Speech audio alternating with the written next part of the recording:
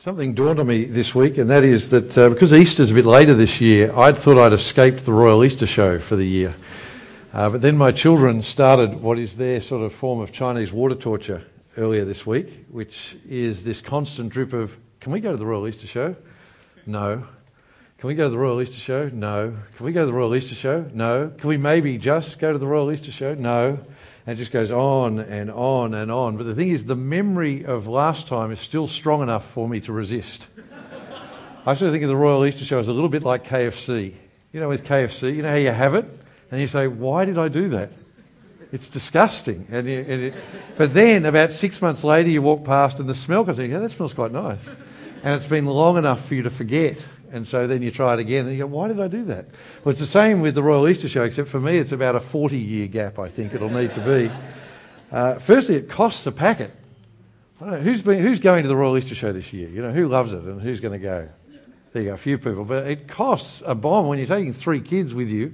And then they get in and then they say, we want show bags as well. My sort of rule is if something costs as much as the Royal Easter Show costs, then everything should be free inside. That's the way I look at it. Then you get in, you've got to pay for everything else. And for a little while there, my kids were convinced that the Birdie Beetle bag was actually the best one, because it's $2. That's why I was convincing them of it. Now they've worked it out that cost equals better bag, and they want the ones that are $30 and all that sort of thing. And then there's the rides. My kids love the idea of the rides, and I hate the idea of the rides. But I still have to go on them with them. So last time, I didn't enjoy the rides when I was the target audience, when I was a teenager. So why would I enjoy them now? But anyway, I went on the pirate ship with Sam and Eloise last time. But when I'd last gone on the pirate ship, it just went like this, you know, back and forth, then got up high and that sort of thing. Now it goes sideways and on angles and all sorts of things. I was sick for 3 days afterwards. So I got off the ride and Victoria said, are you okay? Do I need to take you to the hospital? I said, give me a Coke. Just give me a Coke. I settled. And for 3 days, I wasn't myself. You can ask Victoria about it later. And that was just the one in the kiddies' ride section. That was the funny thing. It wasn't even the real one. I think what I hate most about the Easter show is the crowds. That's what I hate, especially as a parent. Because when the kids were younger, you spend the whole time you are there in fear that you're going to lose them. Because just crowds everywhere and they just see exciting things. Dagwood dogs over there. Sam's off. You know, there you go. And oh, look, there's the show bags. And they're away and you can't keep an eye on them. And before you know it, they're gone. And it is every parent's worst fear. I remember as a child, I wasn't here in Sydney, I was in Brisbane at what's called the Echo, which is the equivalent in Brisbane. I remember getting lost there. I was just in the crowd and I thought my dad was with me. And then after a few minutes, I turn around and then he's not there. But the thing is, it's not actually that bad for the child, because if I remember rightly, I was given an ice cream by the nice lady at the information stand sort of centre. But for my parents, you know, your heart skips a beat. You're sort of, what am I going to do? Where is he? What's happened? And so forth. And then when you find them, the relief is amazing. It's amazing when you watch. Just watch if you go to the Easter show. Often the relief is expressed in anger by the parents. What were you doing? Why did you, whatever, you know, and so forth. But it's all because of the love for the child. The relief when you find them is amazing. And I think that's one of the reasons that this story that Jesus has told, if you take out your, what's the colour? The buff, the well worked out. Emma's my favourite Bible reader, by the way. The well worked out outline there. I think that's one of the reasons this story is so famous. Because what it does is it resonates with people, because we can all empathise with it. We can all sort of understand it. We've all been a child who was lost or a parent who feels, what if I've lost my child? And so that's one of the reasons I think it's such a famous story. We often call it the parable of the prodigal son. That's what we often call it. Parable just means a story with a meaning. That's all it is. We call it the parable of the prodigal son or the lost son. But I think that name can be a little bit misleading for us. Because I don't think it's mainly about the lost son. The main thing I think Jesus wants us to see in this story is the father's reaction when the son comes back. That's what he wants us to focus on. So hopefully you'll see that as we look at it together. So come along with me for the ride and we'll have a look. Now, as Emma read out for us before, she read the first 2 verses from Luke 15, verses 1 and 2. And that was just to give it a bit of a context of why Jesus was telling this story. You see, Jesus told this story because some people had got upset with him. A lot of people don't realise this, but Jesus spent a lot of his time upsetting people. That's what he did. People sort of think gentle Jesus, meek and mild, he was just nice and everyone liked him. That wasn't the case at all. No, Jesus upset people, and especially he upset people because he didn't hang around with the respectable religious type people. That was the issue here. He upset them because they sort of thought, well, hang on, if you're from God, like you claim, then you should hang out with the religious people. You should hang out with the righteous people like us. But no, Jesus hung around with what the Bible calls the tax collectors and the sinners. The people who were the lowlifes, the people other people thought should be avoided, the people respectable people didn't want to be seen with. But they were the people who flocked to Jesus. And they were the people who Jesus welcomed. He didn't turn them away. It says he ate with them, he talked with them, he spent time with them. And the religious people hated him for it. The religious people said, you know, if you're really from God, you should be avoiding people like that and hanging out with people like us, the righteous people, the religious ones. But what Jesus often did was, instead of answering questions like that, instead of just sort of giving them a straight answer, if you like, he told stories to them, or parables. And this is one of the stories he told. So look with me from verse 11 there on your outline. It said, Jesus said, a man had 2 sons. The younger of them said to his father, Father, give me the share of the estate I have coming to me. You have to understand the culture that Jesus was talking to here. That was a very offensive thing for a son to say to his father. It would be an offensive thing for a son to say to his father today, but even more so back then. A son's duty was to work with his father until his father died, and then, only then, would he take over the estate. And in this case, because he's the younger son, what would have happened is the older son would have got 2/3 of the estate, and he would have got 1/3 of the estate. It's never fair for the younger son. You can tell which one I am. But he's sort of really saying here, I'm not waiting. I want it now. And it's like he's saying to his father, I wish you were dead. I just want your money. I don't want anything to do with you. I just want your money. That's all I want. And even though it must have hurt him terribly, the father gives his permission. He would have had to have sold up 1/3 of his property and then given the proceeds to his son. But that's what he did. He divides his estate and gives the younger son what he wants. And for a time, the son thinks this freedom is wonderful. He thinks it's great. Look with me there at verse 13.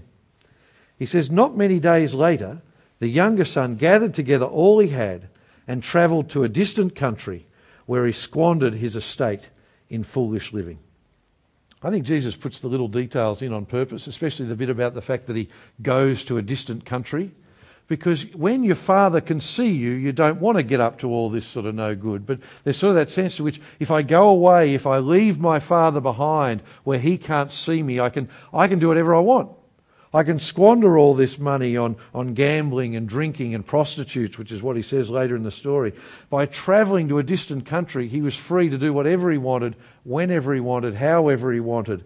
And that's what he did. But you see, freedom is funny like that. It's great to be free when you're living off someone else's cash. It's great to be free when there's lots of money coming in and you don't have to work for it. But you see, pretty soon he was out of money. And then suddenly he realised this freedom wasn't all it was cracked up to be. You see, and then when a famine struck, he had nothing. And so this son of a wealthy landowner, you see, this boy who had always had everything given to him, he has to go and beg for work. Look with me at verse 15. It says, then he went to work for one of the citizens of that country who sent him into his fields to feed pigs. There's nothing wrong with being a farmer and feeding pigs, and I'm sure it's a perfectly respectable job. You have to understand how far he has fallen. This is menial labour, but more than that, if you think for a moment, this is a young Jewish man. Yes, he's moved away to a distant country, but pigs were unclean animals for the Jews. You weren't even meant to touch a pig, or that made you unclean and unable to hang around with other people. You see, this was horribly shameful for him. And that's the point Jesus is making. He had sunk as low could be. And you would think he couldn't sink even further until you look at verse 16. It says, he longed to eat his fill from the carob pods the pigs were eating, but no one would give him any. See, that's how hungry, that's how desperate he'd become. That's how low he'd gotten. And so at some point there, as he sits in the mud coveting the pig's food, he comes to his senses. Look at verse 17. It says, when he came to his senses, he said, how many of my father's hired hands have more than enough food? And here I am dying of hunger. I'll get up, go to my father, and say to him, Father, I have sinned against heaven and in your sight. I'm no longer worthy to be called your son. Make me like one of your hired hands. So what you see at this point is all his pride has gone, hasn't it? He's not going back to his father for a handout. He's not saying, oh, Dad, I made some mistakes. Will you have me back and give me another third? That's not what he's saying. See, he's saying, I know my father owes me nothing. There's no reason he should take me back. He's not asking his father to welcome him back into the family home even. He's saying, Dad, maybe, just maybe, you might show me enough mercy. Maybe, just maybe, you might show me enough grace that you will take me on as a menial servant, as sort of your lowest employee, and give me a low-paying job so that at least I can live. Maybe you'll do that for me. Now, if we just pause in the story there for a moment. Jesus didn't tell this story just because it's a great yarn. He had a reason. It's a parable. It's a story with a meaning. And you don't have to be Einstein to work out that Jesus is pointing out that this father and this son is meant to signify something of our relationship with God. You see, Jesus wants us to see ourselves in that son in the story. See, Jesus says we have all turned our backs away from the God who created us. He says we've all done that. God created us. God gave us life. He gave us this beautiful world. And he said, all I want from you is to love me and worship me and live for me like a son for their father. But we, every one of us, we have turned our backs on him. And we've said we want freedom. We want to be our own boss. We want to decide right from wrong. We want to be the people who make the decisions for ourselves. We want to live. We want to go and live how we want to go and live. And like the father in the story, God lets us. He allows us to walk away. He doesn't compel us like robots. He lets us walk away. So like the son who said, Dad, I want your cash, but I don't want anything to do with you. We say to God, God, I want all the benefits of your good creation. I want this wonderful world to live in. I want love, I want joy, I want health, I want wealth. I want this beautiful world. But God, I don't want anything to do with you. I want the cash, but I don't want you. But you might say, well, that might be right, but I'm still not right like the son in this story. You know, I haven't wasted my life in loose living, as it says, and that may be right. But others here might say, actually, I can see myself in the son. This is my story. You see, this is the thing. The reality is that some of us do express our sin in spectacular ways and obvious ways. But for many of us, our sin, because that's what the Bible calls it, it's not as obvious, but it's just as real. You see, for many of us, it's respectable and it's middle class. It's gossip, it's white lies, it's greed, it's coveting, it's never being satisfied with what God has given us. It might be hidden. You know, those thoughts of our hearts that we don't want anyone else to know. We even hide them from ourselves sometimes. You see, remember, God sees the depths of our hearts. He knows the real us, not the us we put on for other people. You see, we all say, however it expresses itself, we all do to God what that son did to his father. We take the good things, we take his cash, and we walk away. We say, God, you made me. God, you give me everything, but I don't want you limiting my freedom. I want to live for myself. I want to live my life my way with me in charge. But here is the point. Here is the thing. At some point, the cash runs out. You see, when people chase after other things, that is other than God, when people centre their life in chasing after other things, whether it is sex, drugs and rock and roll like the young son in the story, or whether it's career and money and power and success and respectability and all those other more respectable things we long for, ultimately they always come up empty. We search for satisfaction in these things. We think freedom to chase these things will make us happy, but in the end they leave us dissatisfied in this life. Do you remember the tennis player, Boris Becker? You remember Boris Becker, the youngest man to ever win Wimbledon. There you go, there's a photo of him. Here he is, there he is on the screen. When he was at the height of his powers and the height of his success, he admitted that he was suicidal, even at that point in an interview. And this is what he said, it's up there on the screen. He'd said, "I had won Wimbledon twice before. Once as the youngest player, I was rich. I had all the material possessions I needed. It's the old song of movie stars and pop stars who commit suicide. They have everything, and yet they are so unhappy. I had no inner peace. I was a puppet on a string." See, this is the thing. When we turn away from God, when we turn away from the God who made us and look for fulfillment in other things, even good things, like family and work and other good things, we will never find it. Because the human condition is that the more we have, the more we want. That's what we do. The more we have, the more we want. And so ultimately, all these things just lead to despair. See, our world bears this out if you look at it honestly. See, I mean, we've never been richer, have we, in Australia than we are now? There has never been a society where people have been richer than we are now on average. We have more disposable income than any people have ever had in the history of the world. I mean, we go on overseas trips like it's a right, not a privilege. But depression is reaching epidemic levels. How can that be? When we've got everything. We've got everything to make us happy. But depression is at epidemic levels, and suicide has become the biggest killer in some age groups, even here in Australia. How can that be? It's because you cannot find contentment in those things. And even just say you do. Just say we do find contentment and happiness in this life. What about when we die? What about then? And we stand before the God who made us and he says, "Give me an account of your life." And we point to our cars and to our house and to our success. What does God say? He'll say, "But did you know me? And did I know you? Did you give me thanks for all I've given you? Did you seek after me? Did you even ask what I wanted? Did you try to love me with all your heart and all your soul and all your mind? Because that's why I made you. How did you go at loving other people with that life I gave you? That's what I made you for." See, even if we never end up at the pig trough, like the son in this life, what about when we die?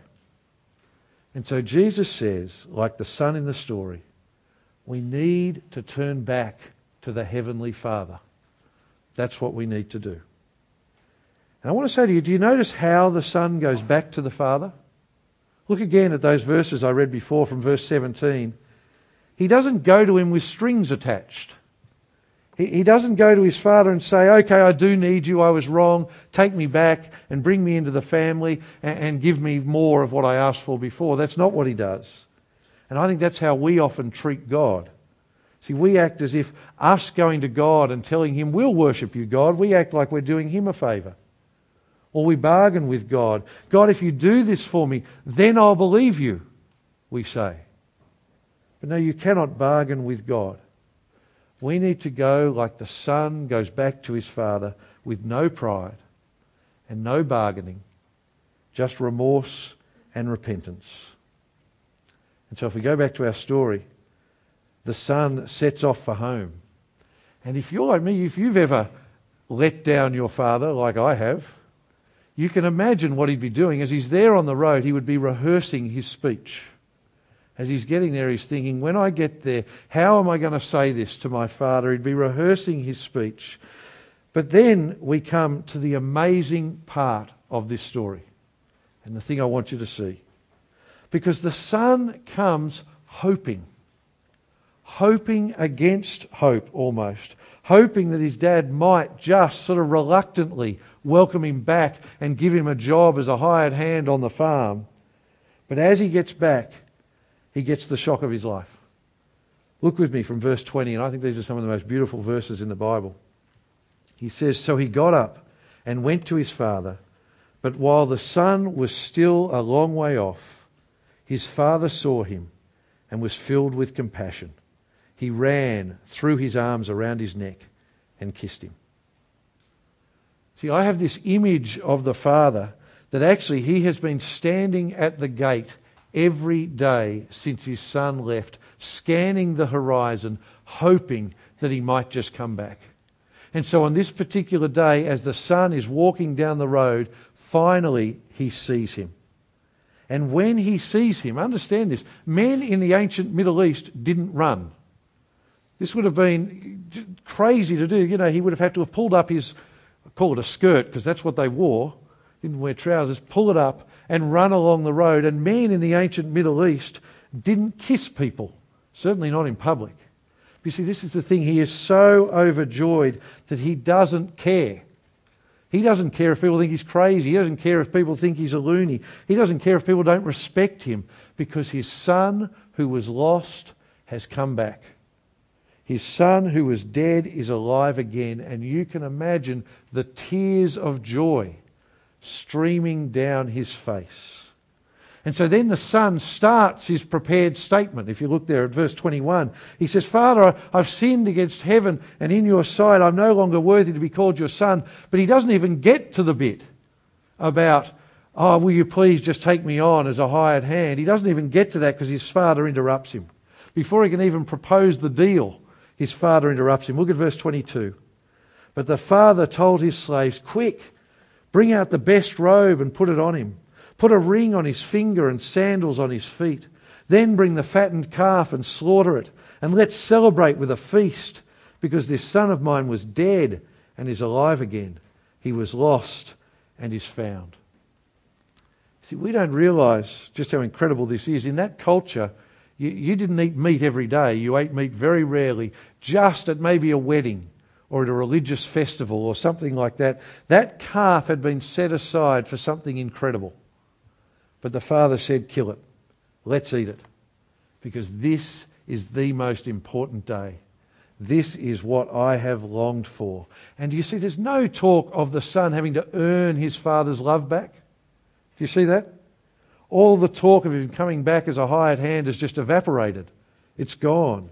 There's no talk of retribution. There's no talk of, "I'll welcome you back, but now we're going to set up an interest-free loan for the next 48 years for you to pay it back to me." There's none of that. There's just joy. That's all there is. Because this son of mine was dead, but now he is alive again. This son of mine was lost, and now he is found. And here is the point of the story. Jesus is saying that is God's attitude to you if you want to come back to him. We are lost, and we deserve God's judgment for the way we have treated him. And one day there will be a judgment day. But now God stands at the gate, longing for us to come back and find his forgiveness and find his love and find his mercy. I don't know how you envisage Christianity and how you envisage God, but I find a lot of people think that Christianity is about us doing enough religious things and enough good things to try to make God accept us and try and make God welcome us. And we sort of think God is sitting up there in his house in heaven, and if we will just come and knock hard enough, if we'll knock down the door with all the good things we do and all the religious things we do, then maybe, just maybe, he might accept us. That is not what Jesus taught at all. He said God loves the world, and God longs for us to come to him and find forgiveness and find mercy, so much so that he has done all the work. We don't do anything. He's done it all. Jesus doesn't explain it here in this passage, but God loves us so much, he says elsewhere, that rather than punishing us for our sin as we deserve, God sent Jesus into the world to die on a cross, and on that cross Jesus took the punishment for sin that we deserve. And so God says to us, if you will just come to me, if you will just come to me like the son in the story and say, I have sinned against you, God, and you trust that Jesus has died for you, then God says, I will welcome you back. I will welcome you into my family. I will give you the gift of eternal life, a place in heaven, no strings attached. See, this is the thing about God. God longs to forgive us. He longs to welcome us into his family with joy. He is standing at the gate, waiting for us to turn back and accept his offer by believing in Jesus. And when we do, God rejoices. Look at how Jesus said it. We'll put up another slide on the screen. In one of the other stories he told, just a bit before, in Luke chapter 15, verse 10, this is what he said. He said, in the same way I tell you, there is rejoicing in the presence of the angels of God over one sinner who repents. God longs to know us and forgive us and welcome us. He just wants us to accept the gift. I love this story of Jesus. I hope you can see that. Because what it does is it gives us an insight into our own situation before God, that we are lost, facing ultimately death and judgment. But God is not reluctant to welcome us back. God doesn't need his arm twisting to accept us back. He doesn't have a list of things he wants you to tick off before he'll accept you back. He longs to accept us and forgive us. Nothing gives him greater joy, and he has done all the work. And the only question is, will we turn back to him and accept his forgiveness and accept his mercy by trusting in Jesus? And so I want to ask you tonight, what will you do with God's offer? That's the question. What will you do? You might be sitting there and you might be saying, yes, I have already accepted God's offer. I am someone who has come back and trusts in Jesus. And if that's you, then that is wonderful. God rejoices. Praise God. But you may be someone who has never done that. And I want to say to you, if you've been struck tonight by what Jesus says, if you've been struck by the fact that, yes, I am lost. Yes, I have turned my back on God, but God longs for me to come back and longs for me to accept his love and mercy by trusting in Jesus. I want to say to you, if that is you, then do something about it tonight. See, in a moment I'm going to pray a prayer that says to God, yes, I do want to come back. It's there on your outline. Everyone take out your outline and have a look with me at this prayer. It says, Heavenly Father, I thank you that you made me and give me all good things.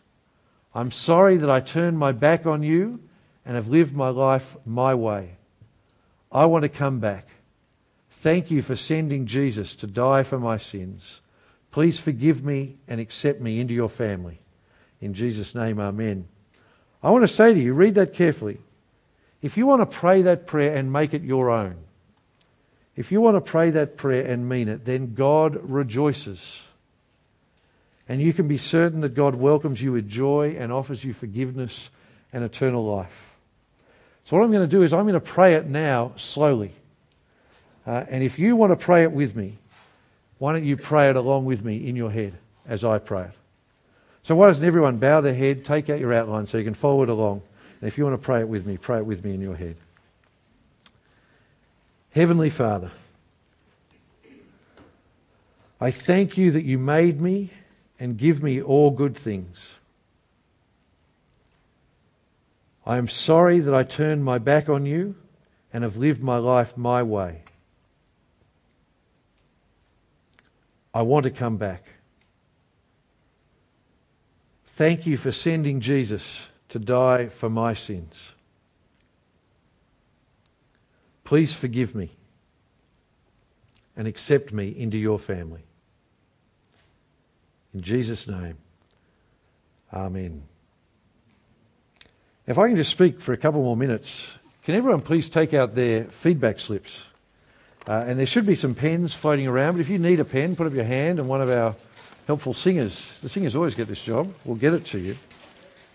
I want to tell you, if you prayed that prayer and meant it, God is rejoicing in heaven. But you will need help to think about what that means. You'll need help to think about it. Please don't fill in your form yet. Just wait for me to explain the different things. I want to say to you, if that is you, I'd love it if you tick that box on there that said, I prayed the prayer today. And if you tick that, please write some way of contacting you on there, a phone number perhaps and your name, and I will ring you during the week to talk to you about that. If you're someone who has said, you know what, I've never done that before, but I want to pray that prayer and accept that gift that God gives me in Jesus, I'd love you to pray, to tick that box, and I'll contact you during the week. For other people, you mightn't have prayed the prayer, but you're a bit interested in what I was talking about. I want to say, over the next little while, we're running a course called Christianity Explained. We run this all the time. We'll be starting after Easter, and it's a great opportunity to come along and ask all your questions, hear a bit about what Jesus claims about himself. No obligation. Just come along, hear from the Bible, ask your questions or sit and listen.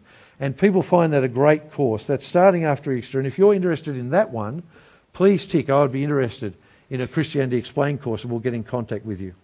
There's another box there for everyone else that just says, enjoyed it. Don't lie, only tick that if you did.